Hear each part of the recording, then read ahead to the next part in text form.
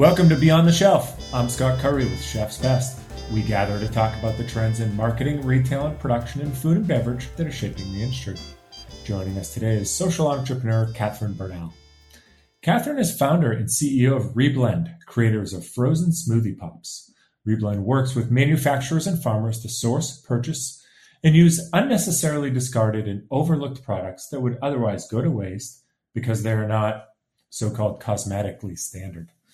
Prior to starting Reblend, Catherine gained experience working across the food and beverage industry for companies such as CTI Foods, McDonald's, Love Grown, Pop Chips, and most recently Cliff Bar, where she was customer manager, defining retail strategies and selling objectives for regional sales reps. Catherine, welcome to the podcast. Hello. Thank you for having me. It's our pleasure.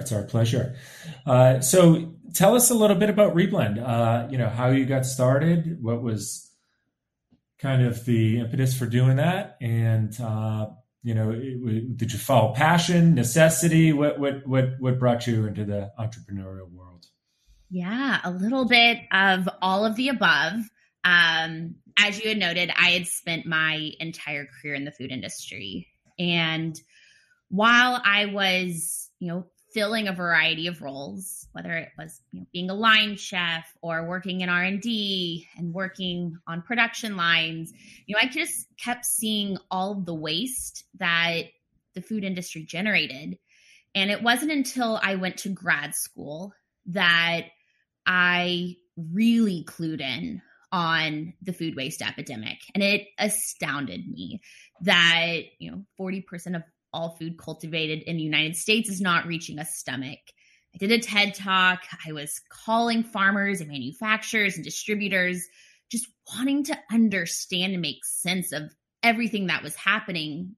And one of the most consistent pieces of feedback that I kept getting was that one of the biggest gaps in the food manufacturing world is that most products you see on shelf don't start with a whole fruit or vegetable, as most production facilities work with concentrates, juices, processed purees, and flavors. And I kept hearing that if there was a company that thought differently about the way it sourced and produced its products and could work with whole fruits and veggies, that not only ostensibly could it deliver a better product, but it also could partner with farmers and manufacturers and distributors to offload this unnecessarily discarded produce to also have a hand at fighting food waste. And at the same time, I was a busy grad student. I was not eating a whole lot of fruits and vegetables. I wanted to eat more fruits and vegetables. And I was making smoothies in the morning, and it just quickly got out of hand. All of a sudden, this great idea became a 30-minute process. I'm cleaning my fruits and veggies, chopping my fruits and veggies, pulling out my goji and my chia, measuring my goji and my chia. Then you're blending, then you're cleaning. And at the end of it, your kitchen's a war zone. And no longer was this really an efficient way to get my fruits and veggies in. And I had this idea to take this smoothie, strip out all of the extra milk and ice and excess fruit, to take just the nuts and bolts of what I was trying to get a boost of, pack it into a pop that I could grab from my freezer and head to class with. And so I just started to make them for myself. And my friends saw me eating them. And soon I started to get requests to make them some. And they're like, "We'll pay you." And I was like, "Sure, I'll take the cash." And before I knew it, I was getting inbounds from people I didn't even know, asking if I was the smoothie woman and if they could get some too. And really, that was when the light bulb went off. It became abundantly clear that there was a massive audience of consumers looking for more seamless ways to get whole fruits and veggies back into their diet. And there was a huge gap in the food manufacturing world, and an opportunity for there to be a brand that put a stake in the ground for thinking differently about the way it sourced and produced its products. And so it kind of, circling back to your question, it was a moment of necessity and also an opportunity to really capitalize on my passions to bring both of these two together. And so that was really the journey to start Reblend, kind of an exciting update. we are venturing into our next chapter, which is rebranding as Reharvest Provisions, which is going to be launching very shortly in January. And the goal of Reharvest Provisions is to really capture all of the work that has been done and the vision for the future of being a company that stands for craveable products that are consciously made and are seriously convenient. Awesome. Well, congrats on that rebrand. It's funny when you said it, I said, well, that makes sense to me. Just, a little more, larger umbrella to fit under as a brand. Exactly. A little more global in its thinking. So I will do my best for the remainder of our chat to refer to it as Reharvest Provisions. Awesome story. I like to tell my daughter that she's almost 13, and I'll tell you, I project right now that she will be an entrepreneur somewhere. She's just kind of wired that way. And she says, well, how do I know what company to start? Because you don't want to. She comes up with ideas, but you don't want to shoot them down. I say, you know what? You need to look for either convenience or any problem or complaint people have in the world is an opportunity to start a business. And, you had your own, right? Which was in part just the challenge and the messiness and the cleanup of every day needing to create a smoothie. And, clearly you had a lot of friends that, whether they knew it or not, wanted a smoothie, or more accurately, they wanted fruits and vegetables as a snack, and particularly in the morning, and just didn't have the heart, didn't have the time to go through the process every morning. And you're filling that kind of gap in the market and in the system. But the gap that you're really filling here, right, is this idea of upcycling. So I'd like to talk more about that. If you look at, on the one hand, we have the most remarkable distribution system obviously ever created for moving food around the world. All of global and regional logistics is a human marvel, but in particular food, because its nature of expiring, just has always stuck out to me. The fact that I could within 5 minutes walk down the street right now and come back with an apple and pay like 50 cents is insane. Where that apple could get back to me here in my room and costing me 50 cents, and 5 minutes of walking is just remarkable. Not to mention all the packaged goods and everything as well. So having said that, it's also just, it's one of the more, it's one of the bigger failures, right, as well, because food being the most necessary thing in the world, along with water, to stop and pause and think for a moment that so much of it does not go into mouths when it could, right? It's just a big glitch and market inefficiency. Glitches and market inefficiencies are usually solved by money. Yet it seems, and correct me if I'm wrong here, that I'm not sure if it's our desire or what we've been told about food, but the need for it to look a certain way, the vanity of food, if you will, is actually where it lies, right? You are lying through your teeth if you don't look at those apples and pick the one that you think is, for some reason, looks better, which for some reason you think is more nutritious, right? We all do it. Yeah. Yet to stick with the apple example, a blemished apple is an apple. Always, Right. So I just want to take a little bit of time and talk more about that, and feel free to shock us with any stats that might exist about the amount of food that's wasted. And, I'm not just talking about just a little stem at a restaurant that just gets chopped off. I mean, I'm sure that adds up, but that's micro stuff. But this is happening at an industrial scale, isn't it? Yeah. And I think that's, the statistics that are present are terrifying enough. What I think really compounds a lot of what I get anxious and disturbed by is that we're not even capturing the whole picture. as for a lot of players, they're not even tracking. A lot of farmers don't capture the amount of produce that they are not able to sell. And who tracks your trash, right? I mean, exactly. I'm not tracking my trash going out of my house. Correctly. It's not necessarily even being reported up to a lot of the aggregates that are putting together statistics. And I think there are two really troublesome kind of implications of all of our waste practices. One is that I think, the supply chain struggles and, these past 2 years hopefully have shed some light on the idea of resource constraints, something that I think most Americans have never really in recent times interacted with and had to face. And that's only going to get worse as global warming continues to ravage all of the agricultural systems and regions. You will continue to see more and more resource shortages. And unless we put a stopgap in the current waste cycles, the need to produce more and more on existing land is going to continue to put more pressure on our ability to cultivate and deliver delicious fruits and veggies.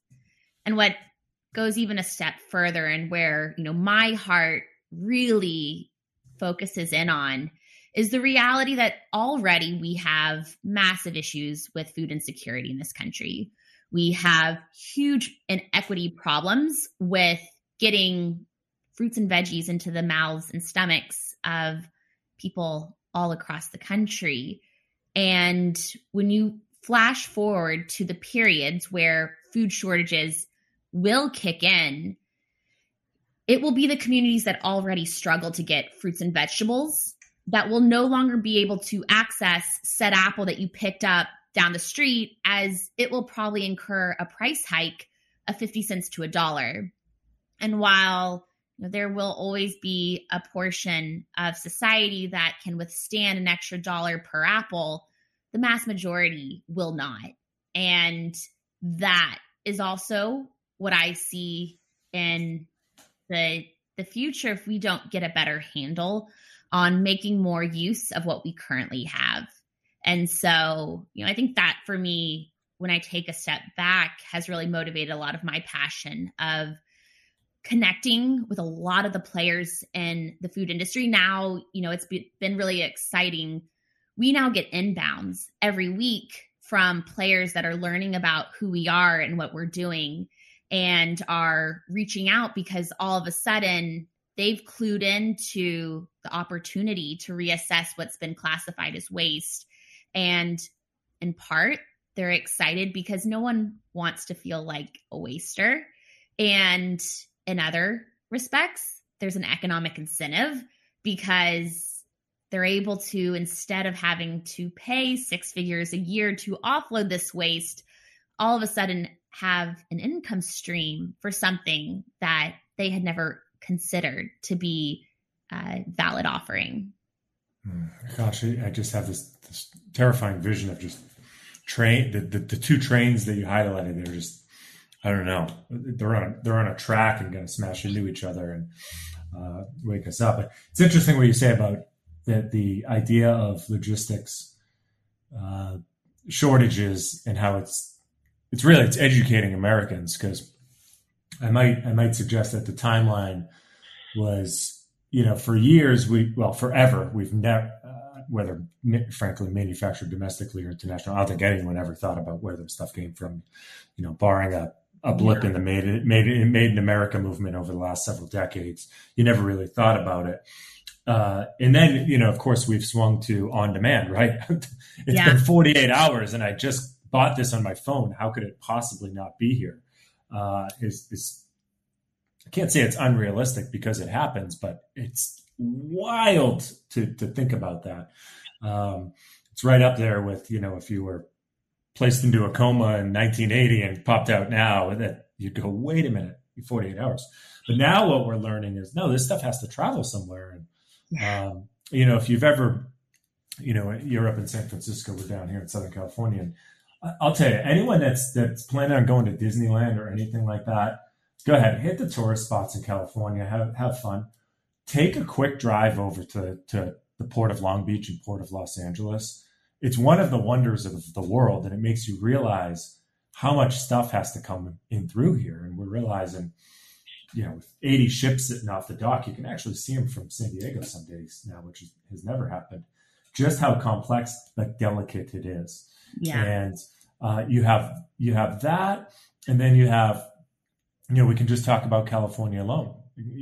California is the sole producer, meaning 99% or more, of almonds, artichokes, certain peaches, plums, garlic, pistachios. I think it's raisins as well. And overall, I think it's half of fruits and vegetables. And if you don't think that the water crisis is real in California, then you need to just keep reading up. I'm sure it's politically charged, but do you imagine a world where we as consumers might need to accept that the artichokes or the tomatoes or the amount of lettuce that's grown in California that's feeding people in New England and Florida and elsewhere, that we're going to have to accept that all the nutritional value is there, even though there might be a so-called blemish. We're not talking rotten here. We're talking just an apple that just isn't that perfect global orbital shape.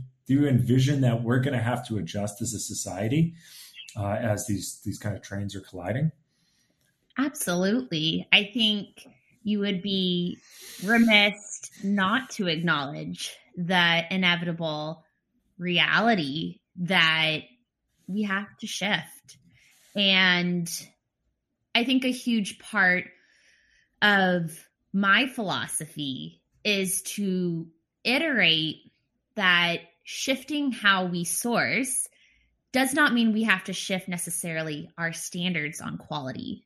And I think that's been a really important message, kind of at the backbone of how I've thought about our products and our experience, which is, I don't want anyone to ever feel like a martyr to a cause by supporting and investing in a brand that is tackling food waste, because I just don't think that that's the whole story. It requires, a brand to think differently and maybe to adjust a host of their practices, but the output isn't a lesser quality offering.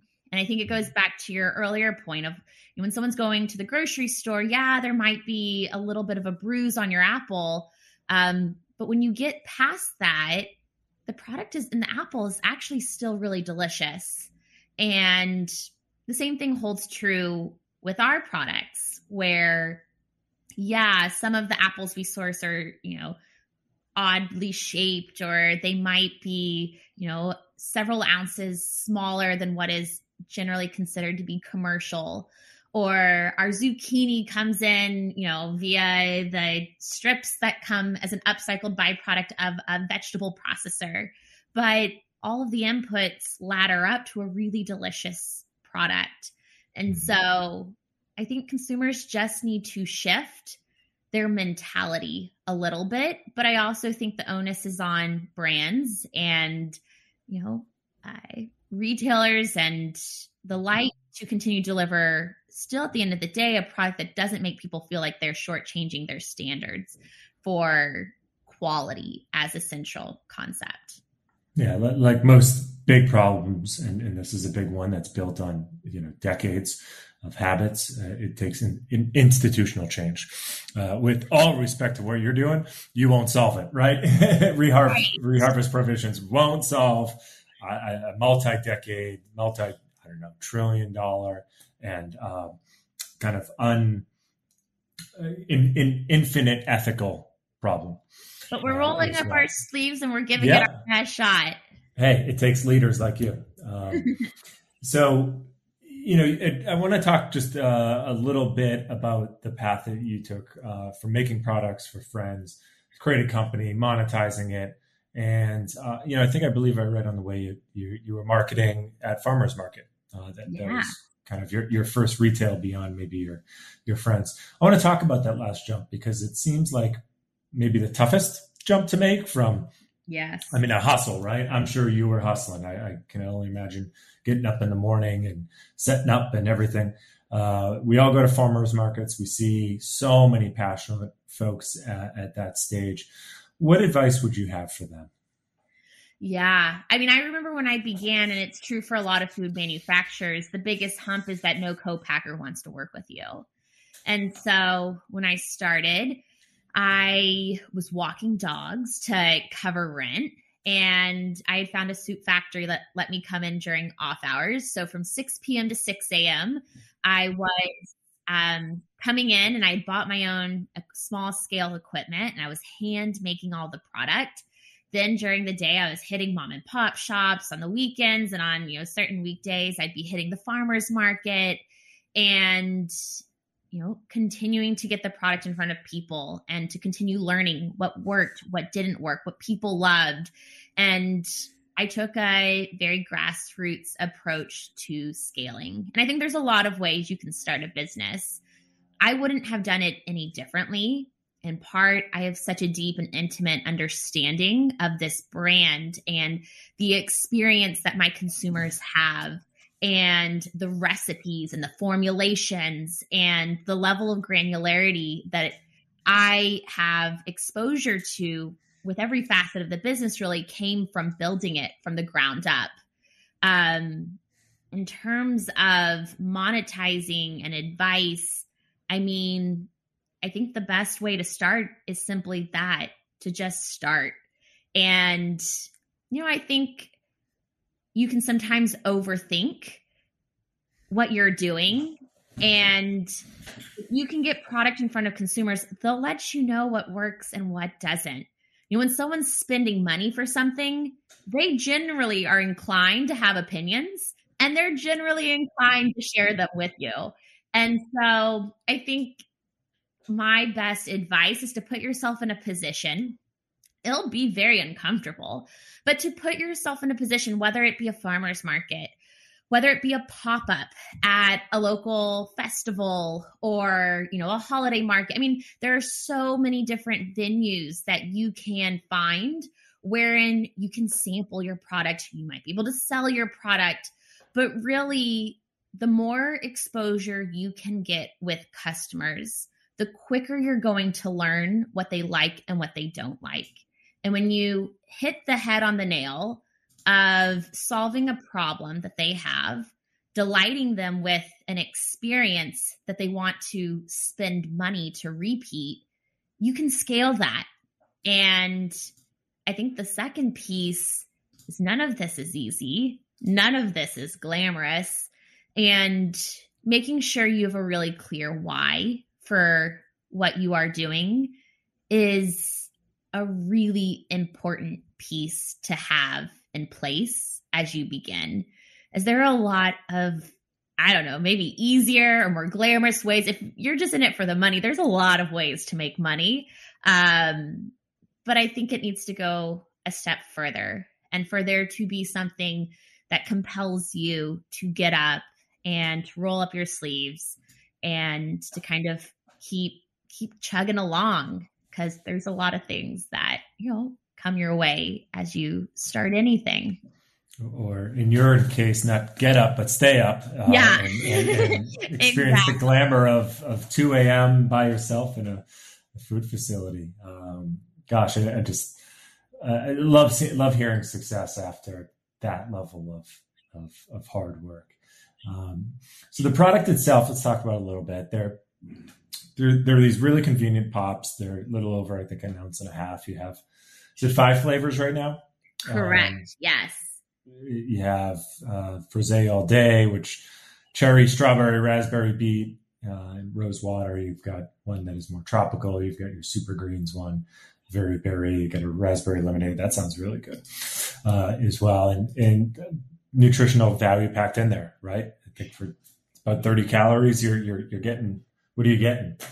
Literally just fruits, veggies, and superfoods. These products were made to satiate my own needs and my own standards in many respects. And I knew from day one, I wasn't going to create a product that I myself wasn't excited to eat. And if it wasn't something that I wanted to put in my body, there's no way that I'm going to put it into something that I'm sharing with the rest of the world. And it was very clear that we were not going to take shortcuts with our ingredients, that it was really important that whole fruits and veggies were going to be blended, and that we weren't just going to mix up concentrates and juices. And that, I was going to have to get really creative with the way that we worked through the color of the product. So, I use blue spirulina in our super greens, and I use beet in our frosé, and have been really looking to kind of natural ingredients like hibiscus flower and a raspberry lemonade as ways to avoid having to use food dyes and preservatives. And will tell you it's not the norm in the industry. The number of times I get told that there's a lot of easier tools to use, makes me sad in some respects that is the norm. But it also encourages me because I'm really proud of the ingredients that are in our pops, and get really excited about, people having the opportunity to, just squeeze what I deem to be just really clean, nutrient-dense ingredients into their day. It's what we all want. And like I said, you turn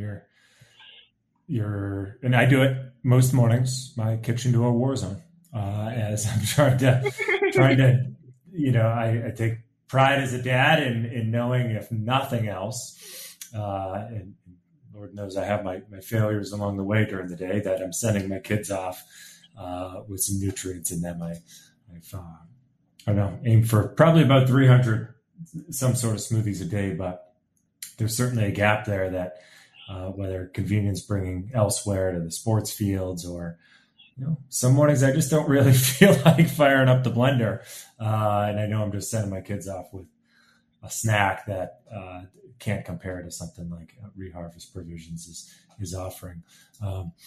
You are part of the Kroger Zero Hunger Zero Waste Foundation. Is that correct? Yes. Yeah. Tell us about that. How you got involved. Speak about their objectives a little bit and what that experience was like. I think Kroger, I can't speak more highly about the experience partnering with them. They really came to the table with every resource and positive intent of supporting a different type of cohort of brands that scale differently, are looking to tackle different challenges within the food system.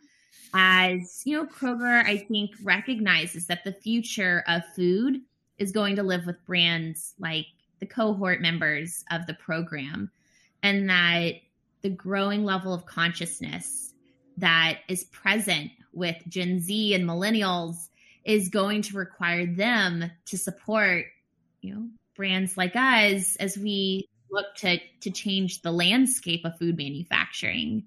And they, as a partner, offered us a lot of great touch points to work with one another and to support each other in the program. They were, able to offer us, financial resources to continue targeting some of the key challenges that all of the companies we had individually, identified as areas of growth. And really just above and beyond, I can't speak enough about Kroger's commitment to really digging in deep to change the food supply chain. And I think there's a lot of, companies or retailers that might pay lip service to change. But what really excited me was the way that Kroger recognized that there are a lot of players out there that are looking to make a change. And what they wanted to do was to empower those companies, us, within the program, to do what we're focused on doing and to offer us the resources we need to continue scaling the impact that we're having.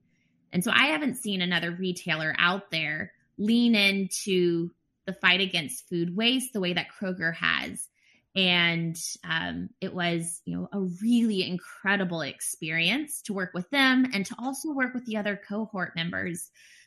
We had several other companies that are taking fascinating approaches to identifying gaps and overlooked sources of waste that are accruing within our supply chain and to turn them into really delicious, incredible products and amazing experiences for their customers. That's awesome. Good for them. It's going to take the power of some of the ones that, they have the levers, they have the power, if you will, they have the capital in order to turn the ship into a more sustainable direction, which, as we talked about earlier, it's not going to happen overnight. It may become more of a necessity driven situation and market forces may drive, but it's wonderful to hear that they're supporting leaders that, are not only going to be successful, but you're paving the path and, dare I say, learning some lessons along the way as well that are going to be valuable to those that will, trod that path that you're laying down. Let's talk about where folks can find Reharvest provisions. You can order online, right, at reharvest.co. Yes. So you can order. Said there's 5 different flavors there. You can order them. You don't have to wait for a ship to arrive on shore, I assume. So no. We can maybe make a little promise that it'll arrive. Where else can folks find these amazing smoothie pops? Yeah, so you can find us on Amazon and Thrive and Fresh Direct. And soon we'll be launching into brick and mortar. But for right now, between Amazon and Thrive and our website, you should be able to get your hands on some of our pops. As I've noted, we're reblend right now. Reharvest provisions will be coming to life shortly. And so in the interim, it's still the same great product. And I know that we've heard from quite a few people that they have already purchased them as stocking stuffers. And especially during the season when we are all indulging in our favorite treats, having something on hand, a small win that you can kind of still squeeze into your day, goes a really long way. And so love hearing from people that they're keeping their reblends stocked in the freezer during the holidays to kind of balance out some of the other decisions that they are making. Awesome. And you can subscribe and save directly from your website as well, which is very, very sensible in my opinion. Well, I want to thank you so much for joining, Catherine. We have so many different entrepreneurs on here. I wish them all luck. I mean it when I say that. I really wish you luck. So many folks are doing incredible, fascinating things. You're among them. And we can only hope that your success breeds additional success in this area. I think we have at this point, with all this abundance that we have in the world, all the convenience that we're fortunate to have, and from so many people that have done amazing things over the decades, but we're perhaps reaching a moral imperative, bringing awareness to food insecurity, and is probably becoming something that either we or perhaps certainly I would say our children have to get used to, because with the shifts in climate, wherever you stand on your thoughts on that, you speak to a farmer, it's real, and the ability to predict how many zucchinis are going to be grown in every given year is going to be a challenge. And if you have to purchase a zucchini that is got a little blemish on it, that might be the norm. But if you're looking for convenience to be able to contribute to that cause in a positive way and some positive health benefits along the way, then Reblend, soon to be Reharvest. Congrats on rebranding during the holidays. I'm sure that's made it less stressful for you. Is one way to go. Awesome. Well, Thank you so much for your time. Thank you for including me on the podcast, and appreciate the opportunity. It's been our pleasure. Thanks again, Catherine.